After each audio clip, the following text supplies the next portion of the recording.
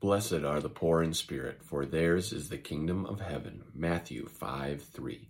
My name is Spencer Coffman, bringing you today's Social Media Ministries Ministry Minute.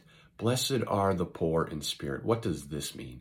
Well, poor in spirit, first of all, with a lowercase s. So it means blessed are those who are discouraged or downhearted or have a broken heart maybe. Some who are just, their spirit is crushed. Why are they blessed? And why do they inherit, or why do they get the kingdom of heaven? Well, it is because God is close to the brokenhearted. That's another verse. You can Google it. In addition, he loves to be with those who are downcast. Why? Because those are the people who will cling to hope. They are to hope in the Lord, and that is what you are to do. God will hold your hand. He will be there for you. He will guide you. So rely on him and let him give you the kingdom of heaven.